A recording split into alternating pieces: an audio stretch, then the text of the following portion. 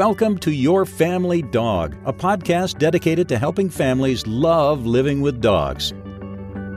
Welcome back to the Your Family Dog podcast. I'm Tina Spring, and I'm joined today by my smart and pretty co-host, Julie Fudge Smith. And today we're going to talk about a video that was released a few days ago, earlier in January of 2023, from Happy Hounds Dog Training. And I apologize, the person who created the video did not include their name, and I haven't dug into it to try to find her name. She did a phenomenal job, right? I want to upfront personal say she put into a 13-minute video what I have been trying to explain to people for a really long time. And so I'm so grateful to have this video to share with all of you and to discuss on the podcast today.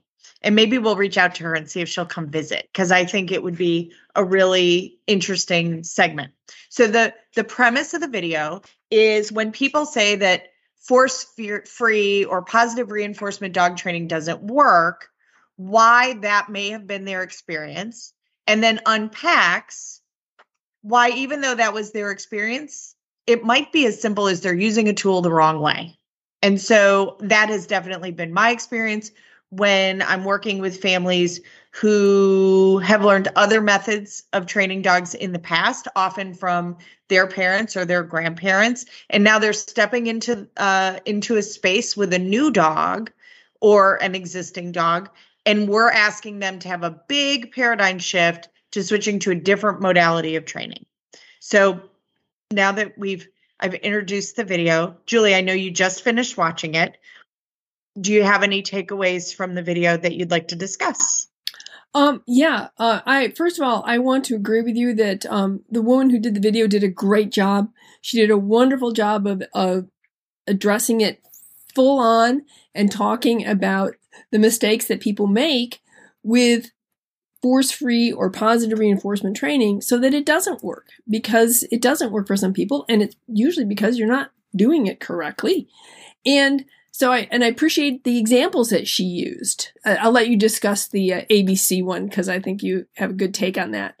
But the thing that I think was just the most important part was her talking about what positive reinforcement can do for you, and the fact that if you do it correctly, you will get the results. Not only will you get the results for the behavior that you want, or to change the behavior that you want to change, but in addition, you will get a dog who is active and curious and engaged with you, because force-free training does nothing to intimidate or scare your dog so that it can be a full and engaged creature. And she mentioned 4 parts of positive reinforcement training that I think are really important for people to understand. That your progress must match the learner. It's kind of like I have 2 different daughters, and when I went to teach them something, I had to start with where they were, each of them individually. When they were learning to ride horses, Ellie was older and she had done it a little bit more, so she got to jump before Emma did. Emma became a fine jumper, but we had to work with where each one of them was at the time to get them to where they wanted to be safely and correctly. And so you have to make your progression match where your learner is, where they start, and where you want to go. And I think that's one of the hardest pieces for families, because they want to go on the walk. And I'm like, your dog can't go on a walk yet. Right. Right. And it used to be that I would try to give them tools to try to bridge it. And now I don't bridge it anymore. Instead, I give them criteria. And we talk about a lot of the things that are in this video about if your dog doesn't notice you in the front yard, you can't go for a walk around the block in downtown Toronto. You can't. Your dog's not going to walk nicely on a leash. They're going to be reactive to everything they see, and you can't help them. So it is that example of kind of throwing someone who doesn't know really how to even dog paddle into the deep end of the pool during the Olympics. Like, it's too much, too fast. It doesn't mean we won't get there, well, we might not get to the Olympics, but we will get to a place of polite leash walking as the dog's skill and frankly, the handler's skill improves. And the surrender of that the dog sets the pace, the learner sets the pace, and that if you want to go for a walk, go alone, leave the dog home. The dog's not ready, because there's huge fallout to taking the dog on a walk that's awful, that's learning all the wrong things. Then we got to dig out of a hole. That's like even worse than we can't do it successfully on our own. I agree. And it's also very freeing. I think when you accept that, wait a minute, I'm going to start. It's kind of like I wrote a blog once called "Love the Dog You're With," or "Love the Dog You Have." Not the dog you think you have, not the dog you wish you have. Let's work with the dog you actually have. And I think when you can take that step back and recognize where your dog is right now, and that we're going to match our teaching to where he's at so he can become the dog that you want him to be, it's very freeing. The second thing she talked about was dog knowledge. And this is something you and I have talked a lot about. Colleen and I talked about. I talk about with every single client.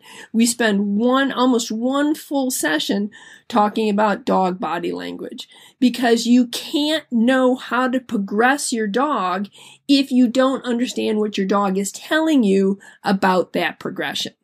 So it's really important to understand body language and thresholds and all these things that we talked about in your particular dog, so you know how far you can go and when you need to back up because you've gotten too close to threshold. And if you don't understand dog body language and you don't understand what a threshold is, it's not going to work. Well, and sometimes threshold's hard to see.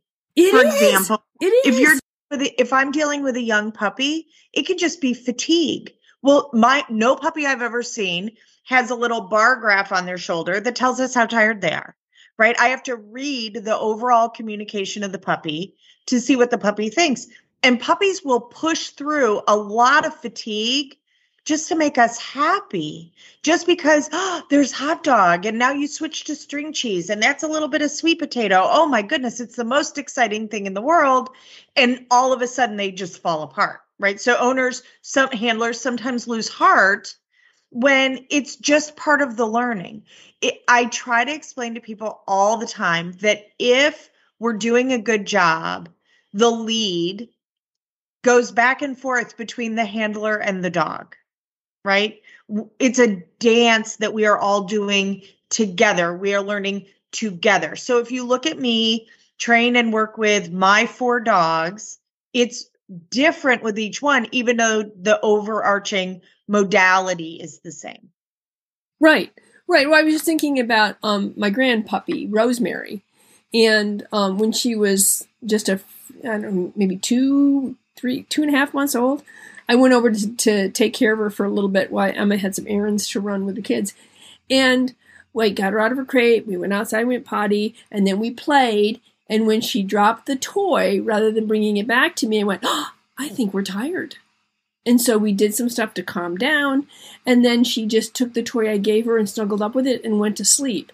But I was able to recognize that for Rosemary, when she drops the toy and stops moving, boom, that's the time for us to shift into something quiet. So it's getting to know your dog and what your dog's signals particularly are. And especially for young dogs, like they might be cutting a tooth. They might have a headache. Like there are things going on with our dogs. I mean, I think about it. I'm still nursing these ribs. It augments my behavior. I don't move the way I normally move. Now, am I constantly thinking about my ribs? Absolutely not. But they are informing lots of things, including how hard I'm going to hug somebody at a funeral, right? Or how many hugs, or whether I'm going to hug the person who's 6'4". Because reaching up and overextending my rib cage to hug someone around the neck when they're 6'4" and I'm 5'3" does light up my ribs, and I don't want to re-injure them. So it doesn't mean I don't love the person, right? I think a lot of times we take a dog not being ready for something really personally. And part of that, I mean, I do it, I have to struggle with it too, is that I'm busy. So if I'm setting aside this 15 minutes to work with Dovey, I kind of want him to just plug in and do what I want him to do. But I have to remember he's not a computer. He's not a little Game Boy that I can just pick up and turn on and off at will. He may be really, really interested in smelling the bunnies across the way. And I might just have to wait a minute. Right. The other thing is sometimes I find like there may be a particular behavior that I want to work on. Let's work on down today, or let's work on stay. And the dog's like, no, I don't want to work on that today. I would be happy to work on calm. So we'll work on calm. I mean, part of it is being able to read the dog and being able to be flexible enough in your training to say, okay, we're still going to use positive reinforcement training. So you don't want to work on stay today because you're a little anxious, but you're more than happy to work on calm? Great. We're just going to shift gears and work on your recall today.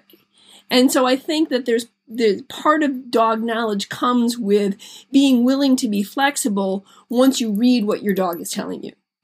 Then the third thing she talks about, and this is something that I have encountered a lot, is proper reinforcement timing. It's a reinforcement or a reward comes after the behavior, but it's also important that it become proximate to the behavior.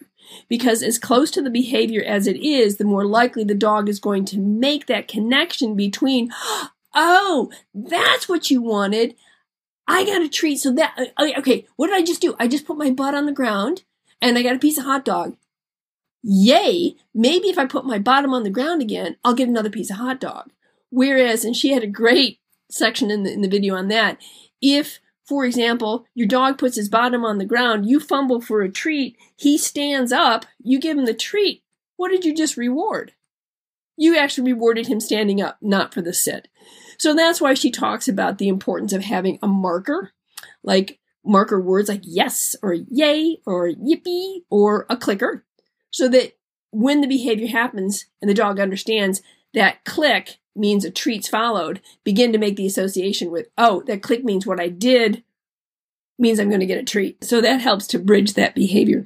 Well, I mean, we tell a child when we're doing flashcards with them, good job. You got it right. Right? They get the feedback immediately, like, ooh, try again, you're close, or you got it right. Right? So this is the same thing. You and I would want to learn that way. The human brain, we talk about this all the time, is programmed to the negative. Like we're really good at, the gotcha, you're doing it wrong, I must be doing it right. When the answer is that doing it right is better for us, the human animal, and for the dog, the cat, the goldfish, the kiddo, the horse, right? It's better for both sides of the collar of the hot dog. Both sides of the hot dog are better served by practicing catching it right. And absolutely. When an error is made, going, okay, let's unpack that a little bit. Like, what can we adjust that increases the likelihood that we're going to get the outcome we want, right? That the learner's going to make the right choice. Which partly goes back to, make the progress match the learner. So if I'm asking you to sit in the kitchen and it's going really well, but let's go out in the living room where there's a big picture window that looks out onto the busy street and there's squirrels and trees and stuff. It might be a lot harder to do a sit and I might not be ready for that. But if you do offer me the sit, I'm probably going to reward you better than in the kitchen because you gave me a sit in a more difficult environment. You chose the behavior that I wanted you to do. I'm going to let you know, I know that was hard for you to hear me. So here's a better reward. Here's 2 or 3 pieces of hot dogs because I've asked you to do something that may be a simple behavior in a more difficult situation. And so proper reinforcement is not just about timing, but it's also about the quality of the reinforcement. She didn't talk about that, but that's part of the timing. Oh, absolutely. Yeah. I mean, it's a phenomenal video. She did a fantastic job. There's lots of nuance that goes into it. Like, it's not going to change the world in 13 minutes, right? No, but it's going to come close. It's going to come really close. She did a phenomenal job. Like, I really wish I could shout out her name. So one of the things I would say is we tend to go, what feels good right now? Dogs, I think, honestly do the same thing. I don't know that they're capable of the statement I'm about to make. I am trying to make decisions for future me. What is going to benefit me in a year, in 5 years, in 10 years, in 20 years, when I'm 95, right? The decisions I make, like if I eat this creme brulee, it's going to feel really good in the moment, but is that serving my future self? If I buy this sweatshirt that's super cute and is in the color I like, yes, it'll be rewarding right now, but how is 95-year-old me going to look back on that purchase? Right now, that's not to say that I'm not going to occasionally eat creme brulee. It was my birthday. I'm eating some creme brulee. That's okay. But I'm at least running it through a lens of, what am I learning for the future? If I suddenly decided creme brulee was my new breakfast, that's probably not great for 95-year-old me, right? The manifestation of that over time would be really probably pretty unhealthy, but yummy, right? So part of it is, I think people are just trying to survive their day. And I know that I face this in my house with my youngest dog. I'm in a hurry from going from this activity to the next activity. I have a calendar. I have a schedule I have to keep. And sometimes I don't take the time to wait until his arousal comes down. Sometimes I forget to grab the hot dogs or forget to grab the leash or forget the blah, blah, blah. And then it's mayhem and foolishness. And then I'm all mad at him and, all of that. In addition, I have another adult in the house who helps manage this dog, who is not a dog trainer and who also is just trying to make it through his day, and sometimes unintentionally contributes to exactly the behaviors we're trying to get rid of. So I'm trying to be much more hygienic about those conversations and showing Christopher, this is how I'm working on problem X. It's that there's a gap in learning. What I think should be happening between the dog and I, and what the dog thinks should be happening between the dog and I, are two really fantastically different things. Yes, I agree. Then the fourth thing that she talks about, in addition to make your progress match the learner, understand, have good dog knowledge, proper reinforcement timing, is patience. Because she does come right out front and say, positive reinforcement training or force-free training takes time, because you're working with the dog to teach a new behavior, a desired behavior, to reinforce in a progress that makes sense to the dog, to get them to the skill you want them to learn, takes patience and time. The problem with corrections or force-based training is that it is quick and it corrects a behavior. So it stops a behavior, an undesired behavior. But what it doesn't do is teach a new behavior. And what it doesn't do is instill confidence and trust and joy in your dog. What it does instill is intimidation, trauma, pain, and distrust. It gets rid of an undesirable behavior, but it doesn't instill a new behavior. And there's some emotional fallout to it. Of course. Now, I will say that I sometimes struggle with this notion that we can somehow play hot cold with only hot, right? As if you can never tell your dog that they made an error or no, you're not allowed to do that. And I don't think Julie nor I are saying that. My dogs, once they know a behavior, they're fluent in the skill under any of the conditions I'm putting them in. If they still make an incorrect decision, we're going to have a conversation about that. I'm going to say, you're not doing what I asked you to do. Like, what's going on? Like, we're going to go back and we're going to work on that the same way I would with a child or the same way I would with another human. I'm not going to suddenly go to guns and scream and yell. Hopefully I have my wits about me, and I'm not going to go to guns and start screaming and yelling. I'm also not going to assume the dog's being stubborn. The dog's being a jerk. The dog is being mean. The dog is punishing me, right? I'm also not going to buy into any of that hooey either, because frankly, there's a reason the behavior is happening. And often it's anxiety or pain, or they're not feeling well, or they slept funny, or they're just distracted, or they're busy living their dog life and they're not as invested in what you want. Like I have a lot of get along. I love the people around me. I want everybody to be happy and get along, but sometimes I just don't want to do the thing. That doesn't mean I'm being spiteful or stubborn. It just means I don't want to do that. Right? I don't particularly like coconut. So if there's coconut on the brownies, I'm not going to eat them. It doesn't mean I think you're a jerk and I hate you and I'm being disrespectful and stubborn. It means I just don't like coconut. I don't like coconut either. So I guess this is the Your Family Dog and Dislike Coconut podcast because I don't care for it either. So if I have a dog who I know that certain things are just not their jam, then I'm going to, one, see if I can figure out another way to get it done that is more in keeping with the dog's jam. And then I'm also going to lower criteria and make it much more rewarding to do the thing I want them to do, especially because they don't really love it. Right. And that's where reinforcing more heavily or with better rewards can really make a difference in the progression of that behavior. Because you're saying, yeah, I get this. This is hard for you or you don't like this, but I'm going to make it worth your while to do this. So I sometimes find that I need to, depending on the difficulty of the situation or the difficulty of the behavior or the desire of the dog, I'm going to modify things so that it's easier for them. I'm trying to meet them where they're at and say, yeah, I get this. But this is a necessary behavior, whatever that may be.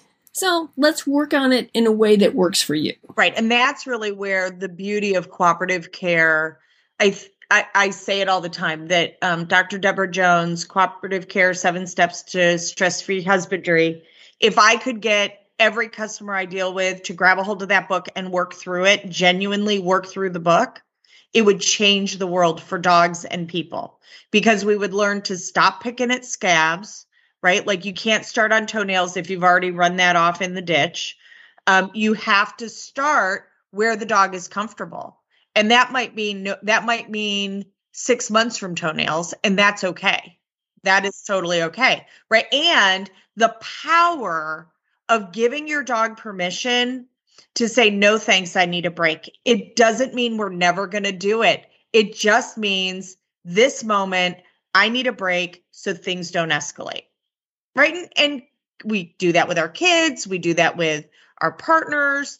I tell this story a lot. There was a time our cat was really sick and the care of the cat was kind of all encompassing and he was vomiting gross, disgusting cat vomit everywhere. So he was like getting a variety of meds on like this schedule that was really hard to wrangle. And so it was a Sunday. I went to work to teach puppy class. I came home in between appointments. I knew I was going to have to go out and teach again, but I had a window of time I could come home and relieve Chris from cat caretaking responsibilities. Because of course, Chris has other stuff he likes to do or needs to do on, his list of things he's doing, living his life. And so I came in and said something like, when did the cat eat? And apparently what I said and what Christopher heard was really different because I was genuinely asking where we are in the meds and feeding schedule. And what Christopher heard was like, I don't know, me saying his mom wears army boots and that his values and integrity are in question and that I don't really love him anymore. So he like, all of a sudden I get this like hissy, grouchy dude, which he's not prone to, kind of response. And fortunately I was really tired.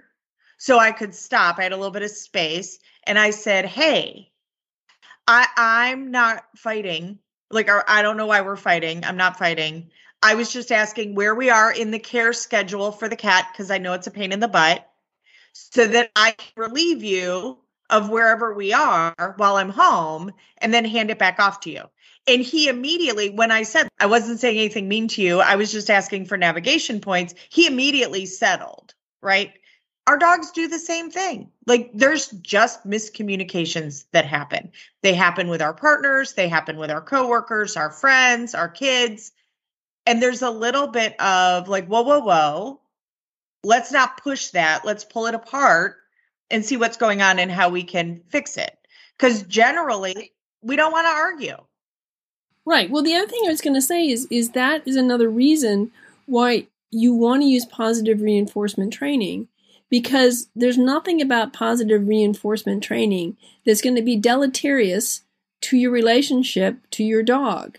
In fact, it builds the relationship based on cooperation and trust with your dog, and allowing the dog to be fully canine and fully dog and joyous and to learn at his pace really builds the relationship, so that when you do make a mistake, there's opportunities for forgiveness on both sides.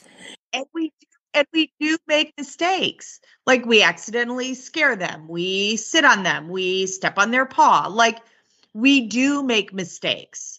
And we wouldn't want the dog to be opening up a big lawsuit about all the ways that we're awful and assuming like she stepped on me on purpose or she scared me in the bedroom while I was sleeping on purpose. Like, I don't want them building a case either. Right. And that's why positive reinforcement training will help you build that relationship that communicates effectively, because they understand how you're communicating with them. They understand the rules of the game. And so when you make a mistake, they're much more willing to say, oh, hey, I get that. But if you're using force-based training and you're not building that relationship that's built on cooperation, trust, and good communication, when you make a mistake, the dog's not sure what's happening. Is this a punishment? Did she step on my paw on purpose? Should I be scared? What did I do wrong? I was just lying here. Am I not supposed to lie here? I thought I could lie here. And I think you really increase the anxiety in your dog. So I think that there not only does training become more effective, and eventually your dog becomes much more responsive to training and responsive to you if you have the patience to do this correctly. But I think that what we need to do is remember that this is a 10-year, for most of us, a 10-plus year commitment to an individual.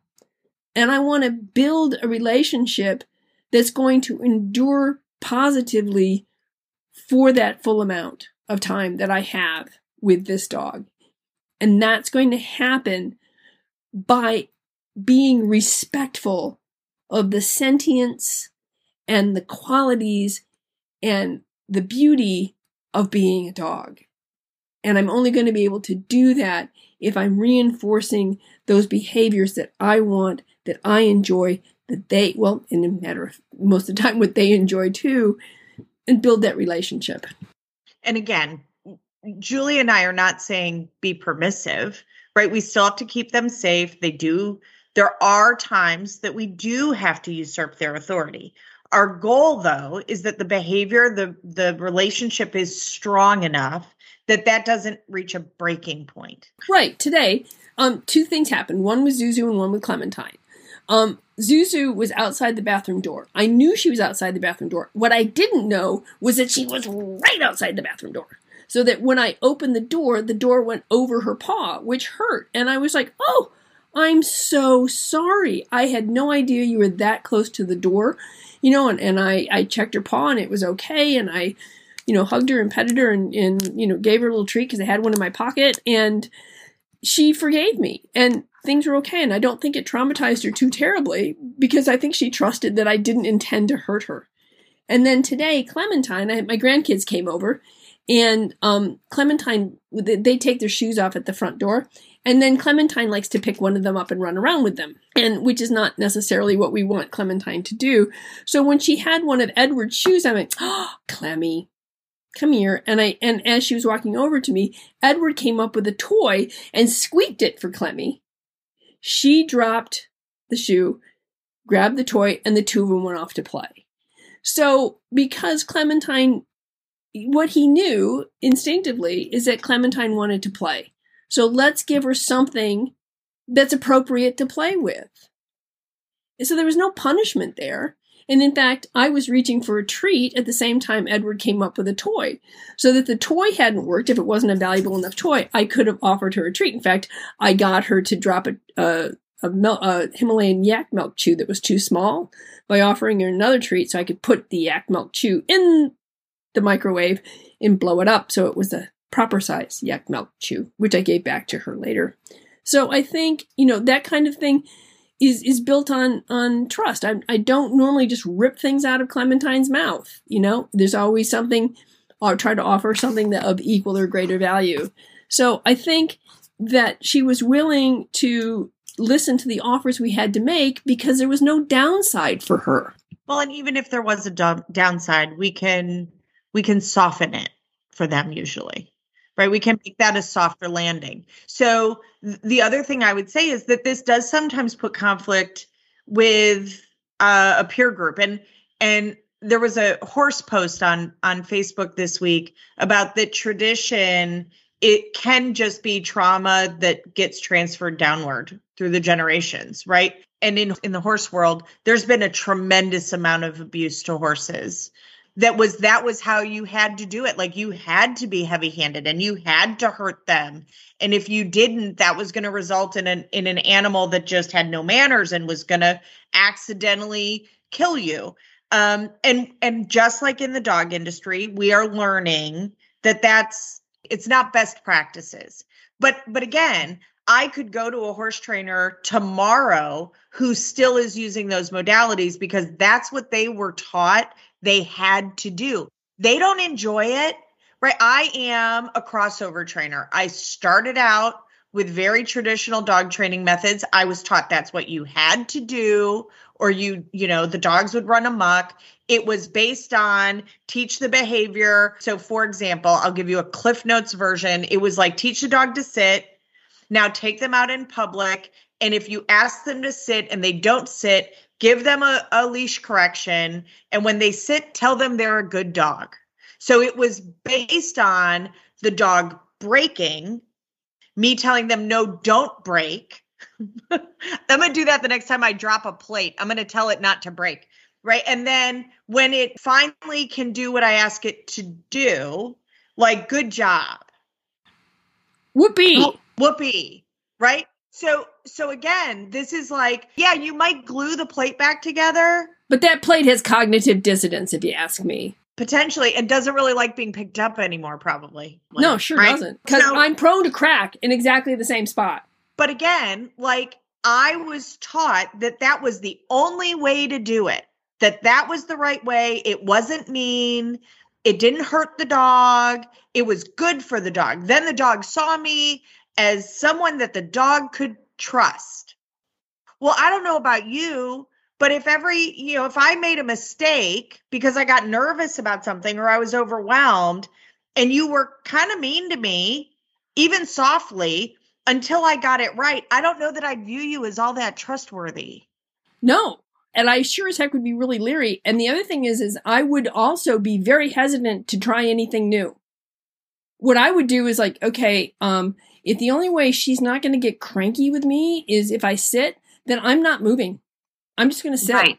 And I think that's what you also see with force-based dogs is they begin to lose that curiosity and that innate dogginess of wanting to explore things, because what they don't know is this going to hurt or am I going to get a cookie? And that's just crazy making. It would make me crazy. If I love my dogs, I have always loved my dogs. Heck, dogs were safer than people for the most part. Like, I would have never knowingly caused suffering to my dogs. Like, that is not who I am. And those methods I was taught, that was how our family dogs were trained.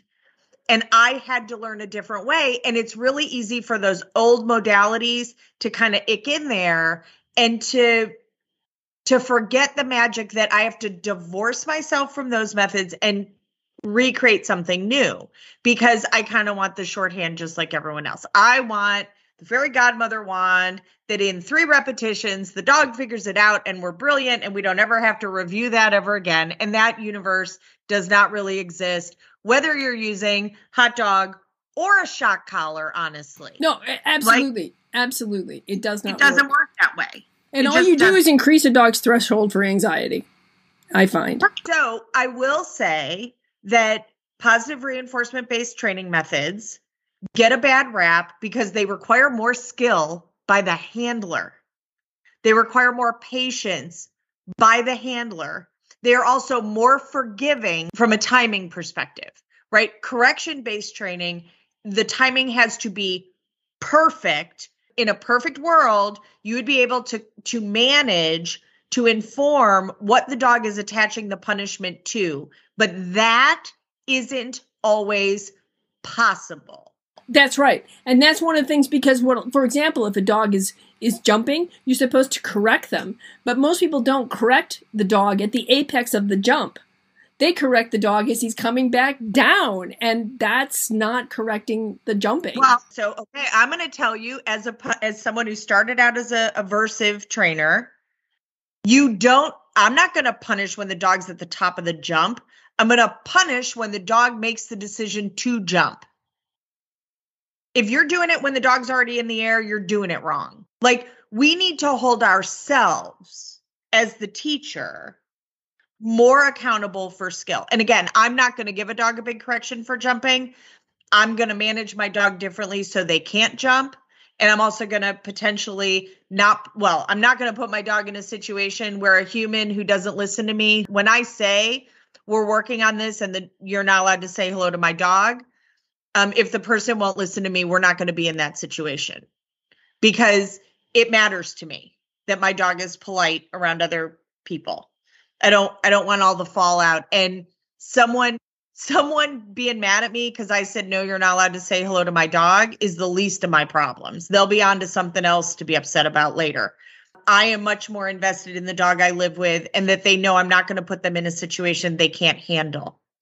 So I do a lot of saying it's kind of addictive to get to be the hero, right? To get to be the person who loves your dog best, who is their best friend, and that is reflected on both sides of the hot dog, that the dog understands I have their back, and that I understand that it's not all about me either.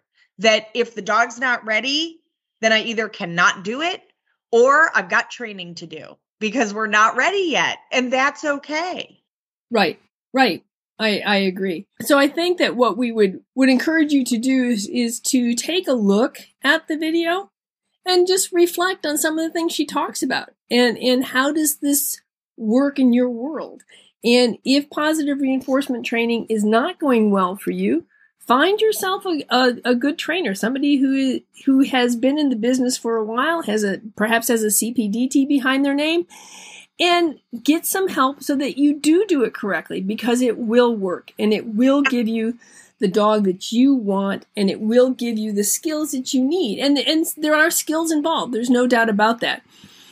And I see a lot of professional trainers who use it wrong.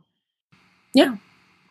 Like, there are probably times that I am a professional trainer who sometimes messily uses it wrong because I'm in a hurry, or I misunderstand, or my timing's bad, or whatever. But right? You know what? I would much rather live with an ill-timed treat than an ill-timed correction. If the worst thing that's going to happen is your dog gets a treat at the wrong time, I can live with that. Right. And what I would say, so my dogs there's like a hierarchy of, hey, I think you're getting it wrong, right? There is no, which means you are never allowed to do that. That is dangerous. That is not ever allowed. That also was the rule with my kids. No meant we're not doing that ever, right? Pooping on the dining room table. I've yet to find a family that's okay, because everybody's house has different rules. So getting on the kitchen table and taking a poop, always a no. We're not doing that. My dogs also get which is like, I think you're going to make a mistake. That might have been a mistake, right? So and again, this is controversial in the dog world, I use what's called a no reward marker, which says to the dog, that's not it. You're not going to get rewarded for that, so that the dog isn't heartbroken and just doing the thing I don't want them to do bigger and bigger because maybe I didn't notice, right? So in my experience, and there will be lots of trainers who disagree with me, but in my experience, giving a dog a no reward marker, that's not what I asked for right now, means you've made a mistake. But from my perspective, it allows a dog to take that off their list for right now. without any of the fallout. Like nothing mean happens. I just go, yeah, that's not what we're doing right now. Let me try this again. I end the repetition. I might even reset what we're doing, help the dog a little bit, and then ask for the other thing again, depending on where the miscommunication happened. Like earlier today, I asked Dovey to do something and they were trimming the trees in the transmission line and he got distracted. So he got an uh-oh because he didn't hear me because his brain was looking at a bucket truck. When he checked back in, I welcomed him back onto the planet. Like, hey, you're right. I'm still here. What a smart dog you are. I'm like, could you please sit for me? He said, absolutely. Now I can do that thing. Right? He couldn't do it when he was focused on the bucket truck. I can't control the bucket truck. But I was a soft place for him to land. I didn't assume he was a jerk who was ignoring me. Because imagine the fallout of that in the relationship. Yes, no, I get that completely, and I agree. So I think, just to wrap this up, I think what we'd like you to do is to understand that positive reinforcement training does work. It does work when it's done correctly, but you have to commit to doing it correctly too. And this is a great little video. She's got some other ones that I also really liked. We think that it's worth taking a look at and giving some serious thought to what is the relationship you want to have with your dog, not just now when you're perhaps actively training, but what's the relationship that you want to create a base for? And that may definitely inform the decision you make on how you want to train your dog. So anyway, thank you for joining us on Your Family Dog today. We hope that you enjoy our topics. If you have an idea of something you'd like us to talk about, we would love to hear it. And you can send that idea to feedback@yourfamilydogpodcast.com. Anything else, Tina? No, I think that's it for this week. I hope everyone is enjoying their January and settling into the new year. Congratulations to the Georgia Bulldogs for their win. I was super happy for the students and the athletes and the school. I know that's a big deal to them, and they've worked really hard to get there. So all of the teams should be congratulated. I was a little conflicted by Ohio State, to be fair. They played their hearts out. And it was one of those games that UGA won that I was like, oh, like I want UGA to win because, I live here, but I also can admire that Ohio State played their heart out. So and we still have the best damn band in the land. So, okay. Redcoat's pretty darn good too, but okay. So there is a little bit of, there's some good stuff happening. Try to focus on the good and try to interrupt what's going on with the bad and come at it a new way and see if you can't find a softer way to land for ourselves and for our dogs and our cats and our kids and our... That's right, because it's better for both sides of the hot dog. Yeah, we all feel better when it's just a softer landing. All right. See you next time. Thanks for listening to Your Family Dog. Got questions? Interesting ideas? Visit www.yourfamilydogpodcast.com to share your thoughts.